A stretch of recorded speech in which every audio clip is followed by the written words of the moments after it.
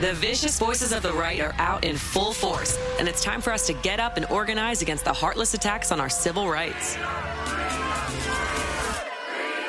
Start your morning diving into the headlines and issues that matter to our everyday lives, speaking with change makers and hearing from you, our listeners. Hear your host, Zerlina Maxwell, break down the top news, push for solutions from officials who represent us, and call out the misinformation and hypocrisy that surrounds us. Plus, the engaging stories that keep you energized. Get your morning boost of politics, culture, and everything you need to start your day. It's always darkest before the dawn, but the dawn is here. Shining a light on the ruthless forces across the aisle and rising for a brighter future for all of us. This is Mornings with Zerlina. Welcome to Mornings with Zerlina. I'm Zerlina Maxwell. Joining us today to talk about day 2 of the January 6th Select Committee hearings is former federal prosecutor Renato Moriarty. Thank you so much for being here. Good morning. Good morning, Zerlina. So, okay, we talked to Barbara McQuade after the first hearing last Thursday night, and she told me that we were talking about 2 crimes, which were USC 1512 and USC 371. And after yesterday, I think there's a new crime. So my first question, are we talking about 3 potential crimes? Like, is that sort of, as you see through the first 2 hearings, the committee laying out the case and sort of setting up the mens rea, if you will, for each of these 3 separate crimes? I do think that the committee is trying to prove up, I think that's fair to say, Zerlina, at least 3 crimes. But I do agree with Barb McQuade, in which is not surprising. We often agree. Okay, she's a very smart person. I do agree that the 2 that she mentioned are the 2 most likely charges in a case like this, because they allow you to have a kind of a narrowly focused indictment. But one thing I will say, Zerlina, is that what we saw in this last hearing was a real focus by the committee in proving that Trump knew that he lost, right? That Trump, the big lie was actually a lie. It wasn't just an inadvertent false statement. And that's because he was told by his own staff, his own attorneys, and so on, that he had lost fair and square, that the election fraud claims were BS, to quote Bill Barr. And that's important because if, for example, he was just, he really believed that everything that he was doing was true, everything he was saying was true, he wouldn't necessarily have the right mental state to commit the couple of crimes that Barbara mentioned in the prior program.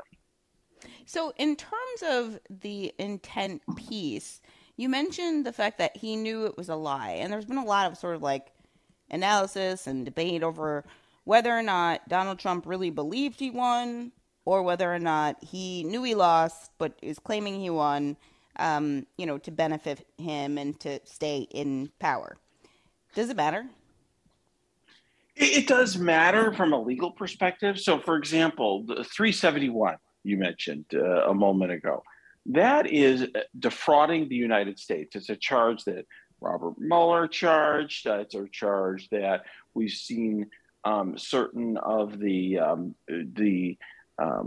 insurrectionists charged with. And essentially, it means that you are trying to defeat the lawful functions of the United States by corrupt means, like you're trying to dishonest means. Well, you can't defraud somebody if you're actually honest. Like if you're completely earnest in telling people that, actually these moon rocks that I'm selling you are really super valuable or whatever, then it's not a fraud. What makes it a fraud is, fraud typically is right when you're just trying to trick people to get money out of them. Well, it's not a trick if you really believe it. And so similarly here, if you're actually trying to honestly deal with the United States government, then it's not a fraud. So it's actually very important for that charge in particular to prove dishonesty.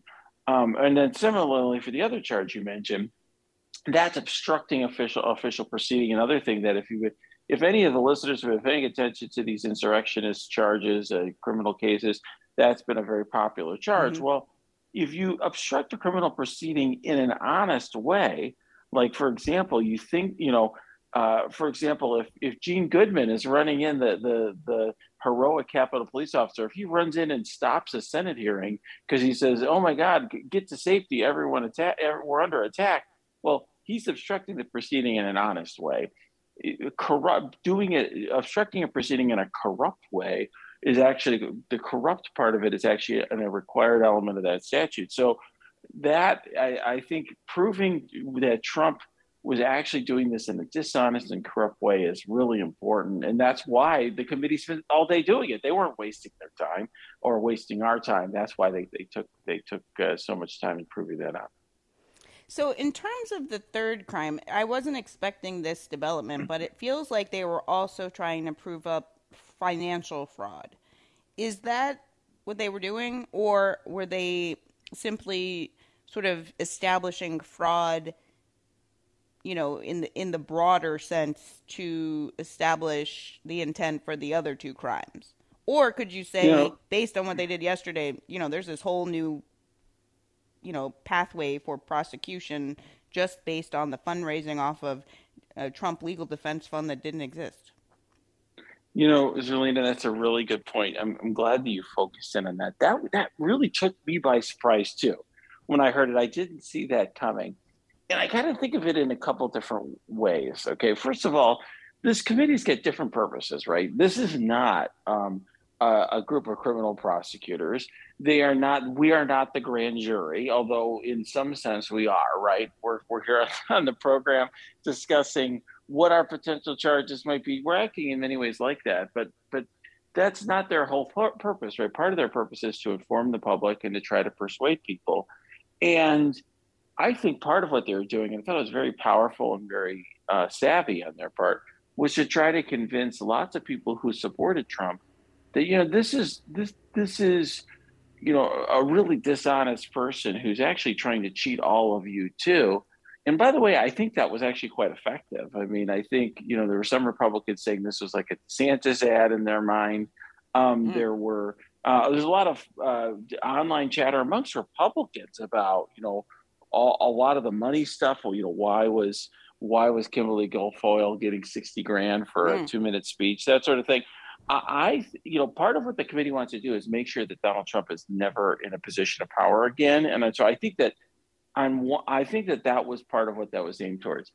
However, I agree with you that there is potentially a financial crimes component there. So, in other words, I mentioned a minute ago that fraud is when you trick people to get their money. And I've prosecuted, when I was a federal prosecutor, prosecuted lots and lots of fraud cases. It's a common charge. Well, if you are lying to people to get their money, then that's a problem. Now, the issue here, I suppose, is, the lie has to be material. So I guess the question is, are the Trumpsters that are donating, $17 on average to Trump, do they care whether or not there's a separate fund set up, for example, or not, or where exactly their money's going? Or do they just understand that they're supporting Trump and they're happy to give $17 to Trump?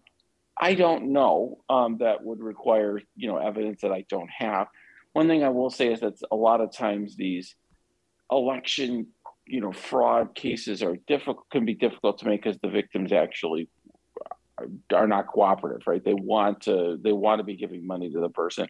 I think it's possible that that's one route that the Justice Department could go. But I think a lot of these more narrowly focused crimes regarding, let's say, pressuring Pence to stop the proceedings on January 6th, or, for example, the letter that we heard about on day one regarding that was being prepared to send to Georgia officials about a different slate of electors, that might be a more probable charge to come out of this. It's so fascinating to sort of watch this unfold and see so much new, even though I really went in not thinking that they were going to, tell us anything that I didn't know. And I'm learning a lot that I didn't know. I did not know that there was a Trump election defense fund in there, that they were sort of fundraising off of. And I did not know that Kimberly Guilfoyle got $60,000, $400 a second for her speech on January the 6th. I did not know that. That is all new. One of the other questions I have in this particular moment is how these hearings sort of work together. So last week we sort of got a preview of a lot of different pieces. Tomorrow we're going to learn more about what happened at the DOJ. We got a little bit of a preview, but most of what we saw last Thursday had to do with the Proud Boys and the extremist groups. And one of the big pieces of evidence that I didn't know before the hearings, and now we know, is the Proud Boys started marching towards the Capitol at 10 o'clock in the morning. The Oath Keepers and Proud Boys had met the night before. They had stashed weapons all around Virginia in advance in case Trump invoked the Insurrection Act, all of this new information. How do you look at what we learned yesterday and drawing that line towards what we learned last week? And what I mean is, how do you think the committee is working to draw the line from Trump knowing the big lie is a lie, but amplifying it anyway, fundraising, and how that vehicle sort of was the mechanism through which the Oath Keepers and the Proud Boys, because I'm assuming all those weapons and travel and hotels is not free. So, I mean, how do you think they're sort of setting it up to draw that line between the extremist groups and the violence and Trump knowing the big lie is false, amplifying it anyway? Because I feel like they do have to draw that line. Maybe they have started or maybe they're going to, but I'm curious how you see them trying to do that. Wow. By the way, these are great questions, Zerlina. Thank you.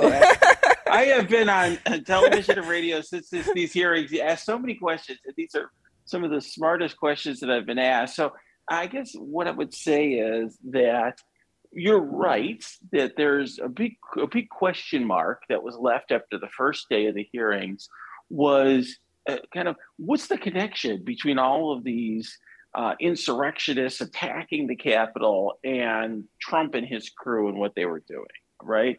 And the reason why I say what's the connection is because the committee laid it out as like a 7-part scheme.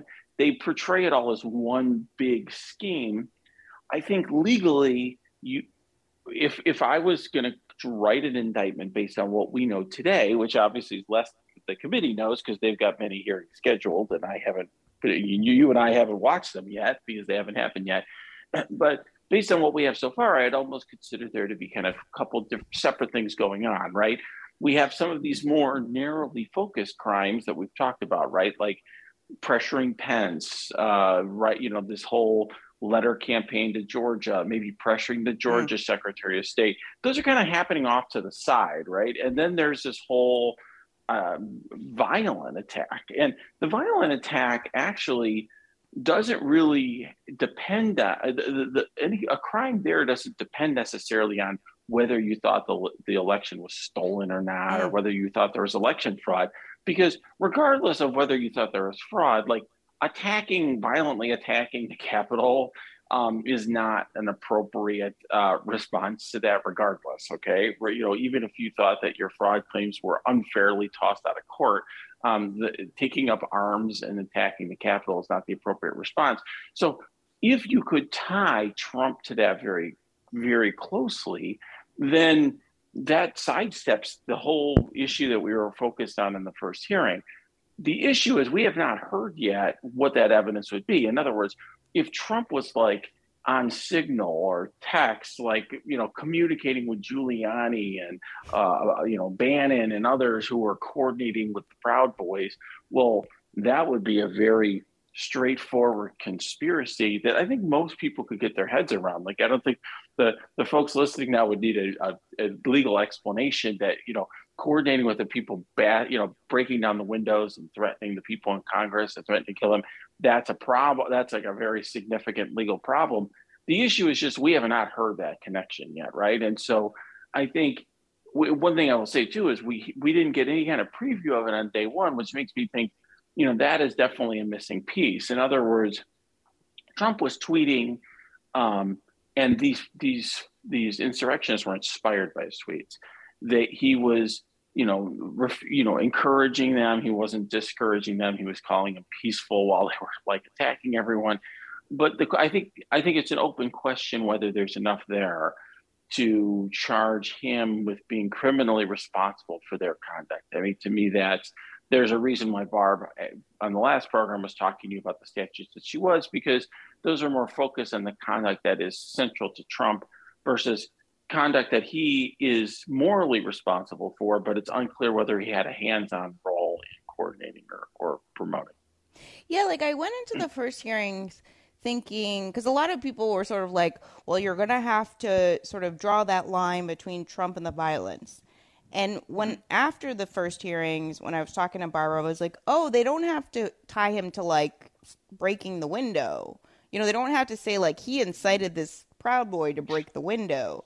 They have to show that, you know, whether it was the conduit, Roger Stone, or someone else, you know, that his intention was to stay president and to delay the certification, sort of proving out that more narrow piece about delaying an official proceeding. And I was like, oh, it was a light bulb moment for me, because I was like, oh, this is different. I did think it was going to be kind of hard to like prove that he incited someone to break a window. I feel like we have so many, you know, I think either cultural but also legal precedent that, you know, draws really firm lines on, you know, what we like, even in terms of a duty to intervene, or the idea of what somebody should do to help in a situation, or how much culpability they could get for someone else's behavior, whether they incited it or not. Like that's like more nuanced legal question than did he want to stay president, and did he organize a group of thugs to march to the Capitol to delay the process, right? I mean, like that's a whole new universe of questions versus did he incite someone to break a window? That's a really smart insight. Okay, so that's another good insight on your part. So a couple of things. So first, you're absolutely right that, you know, to hold him responsible for what they were doing, like you said, breaking the window, attacking people, all that stuff, well, assaulting those officers. Well, there you have to prove either that Trump knew about the criminal activity and was concretely helping to make that succeed in some way. Okay, that would be, let's say, like aiding and abetting or conspiracy or whatever. Or you would have to prove that, you know, there is a line of there is a statute and a type of crime called incitement, where you through your words incite people to commit violence, but that is very narrowly construed under our laws, because the First Amendment generally protects speech, and particularly political speech by the president of the United States. That's going to be very unlikely that I think courts, particularly the current Supreme Court, is going to allow that to go forward. So I think your intuition is completely right, that those are harder to do. Like I said, the evidence could be there as to the former, right? If he actually was like on, you know, was texting with Giuliani, telling, you know, and coordinating people, but we don't see that evidence. And so that's why I think Barb last time and we're talking mostly about stuff that's focused on what he did, and the things he did are really important. And so, you know, this whole campaign to pressure Pence, for example.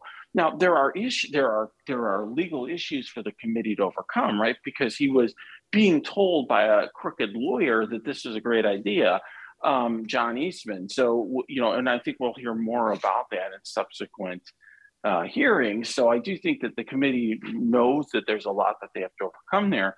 But the reason the committee was so focused on proving knowledge and setting all of that up is because they want to show that, you know, a scheme, for example, to get Mike Pence to not count certain electors might be not a corrupt way of derailing the proceedings if, in fact, you thought that the election had been stolen and the result is fraud, and that actually it was illegal to certify alternative sets of electors. And so they were really trying to establish that Trump was dishonest and was trying to do something dishonest, and had sort of conceived to do that from the start as a way of proving that case.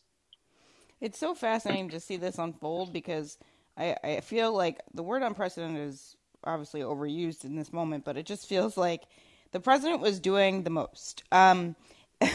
leading into and after the after the election, leading into the insurrection. My last question is about Rudy Giuliani because, I didn't have drunk Rudy Giuliani on my bingo card. Like I didn't have that written down. I knew that he was doing the most. He was definitely dialing the wrong number for people. Calling one senator thinking they were Tommy Tuberville. And leaving a voicemail on election night. So we knew that there was something going on with Rudy. I think it was an insurrection day, actually, when he called the wrong senator. But so we knew there was something going on with Rudy. But how does Rudy factor in? Like, is there any liability, or is it just like he's just doing lawyering and now he can't anymore because his license is revoked or suspended, rather? But how does Rudy sort of factor in here as sort of that voice on election night telling Trump, well, just say it was rigged, drunk in the corner. And then Trump goes with that. Like, do we have to actually believe that Trump believed that Rudy was not drunk and really giving him good legal advice? Yeah, well, great question. So first of all, the Giuliani and other, I would say, crooked lawyers like John Eastman and others, okay, that were giving Trump bad advice, enablers, trying to egg him on to do, anti-democratic things. They, in some ways, have a heightened potential liability because they should know better. In other words, one thing I mentioned a minute ago is that as a problem for the committee to try to overcome is that Trump was being advised by lawyers to do this stuff. Well, the lawyers should know better. And Giuliani, well, we can laugh at him. He's drunk and so on. I've been on TV sets with him where he seemed like he was in another universe. He is nonetheless a former federal prosecutor, and he wasn't just a former federal prosecutor. He was the United States Attorney for the Southern District of New York for a number of years. He was obviously, the mayor of New York and a very celebrated attorney and had a significant legal career. And so he's perfectly aware of what the laws are. And so I think a jury would take more seriously his state of mind. Now, obviously, the fact that he was, as I think Liz Cheney said, apparently inebriated, she said, or whatever, I think that's how she put it, in an understated way, is gonna be an issue as well. But I do think he bears responsibility, and I think the question is just going to be, what was he doing and what was he involved in? And it seemed like, based on the testimony we've heard so far, that he was in the thick of everything nefarious here, such that, I think that that's a significant problem for him. And that very well may be why, we have not heard a lot of clips from Rudy Giuliani. In other words, I wouldn't be surprised. I mean, he did apparently testify, although I would have probably advised him not to. But he did testify, and my guess is he didn't say much that was of any use because, we haven't heard a lot of clips from him yet. We'll see. But I think he's somebody, folks like him and Eastman should be very concerned about their potential liability. So now we only have one more minute, and tomorrow we're going to learn more about what happened at the DOJ. Is that sort of the nonviolent coup part of the coup?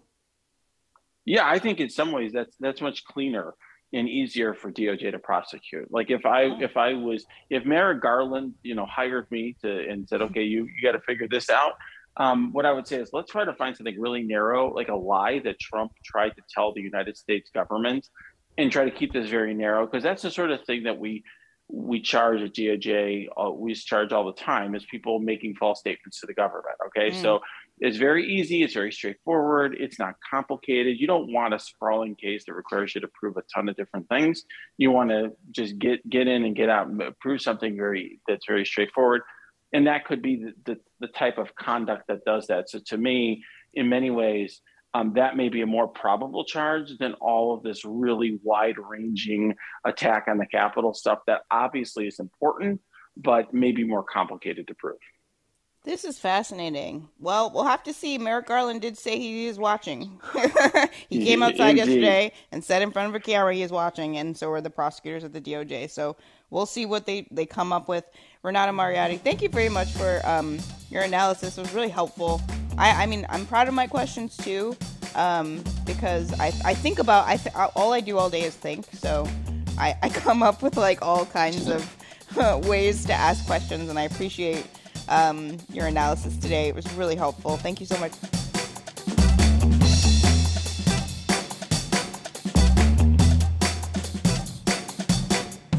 Thanks for listening to Mornings with Zerlina. Check in for new episodes every weekday.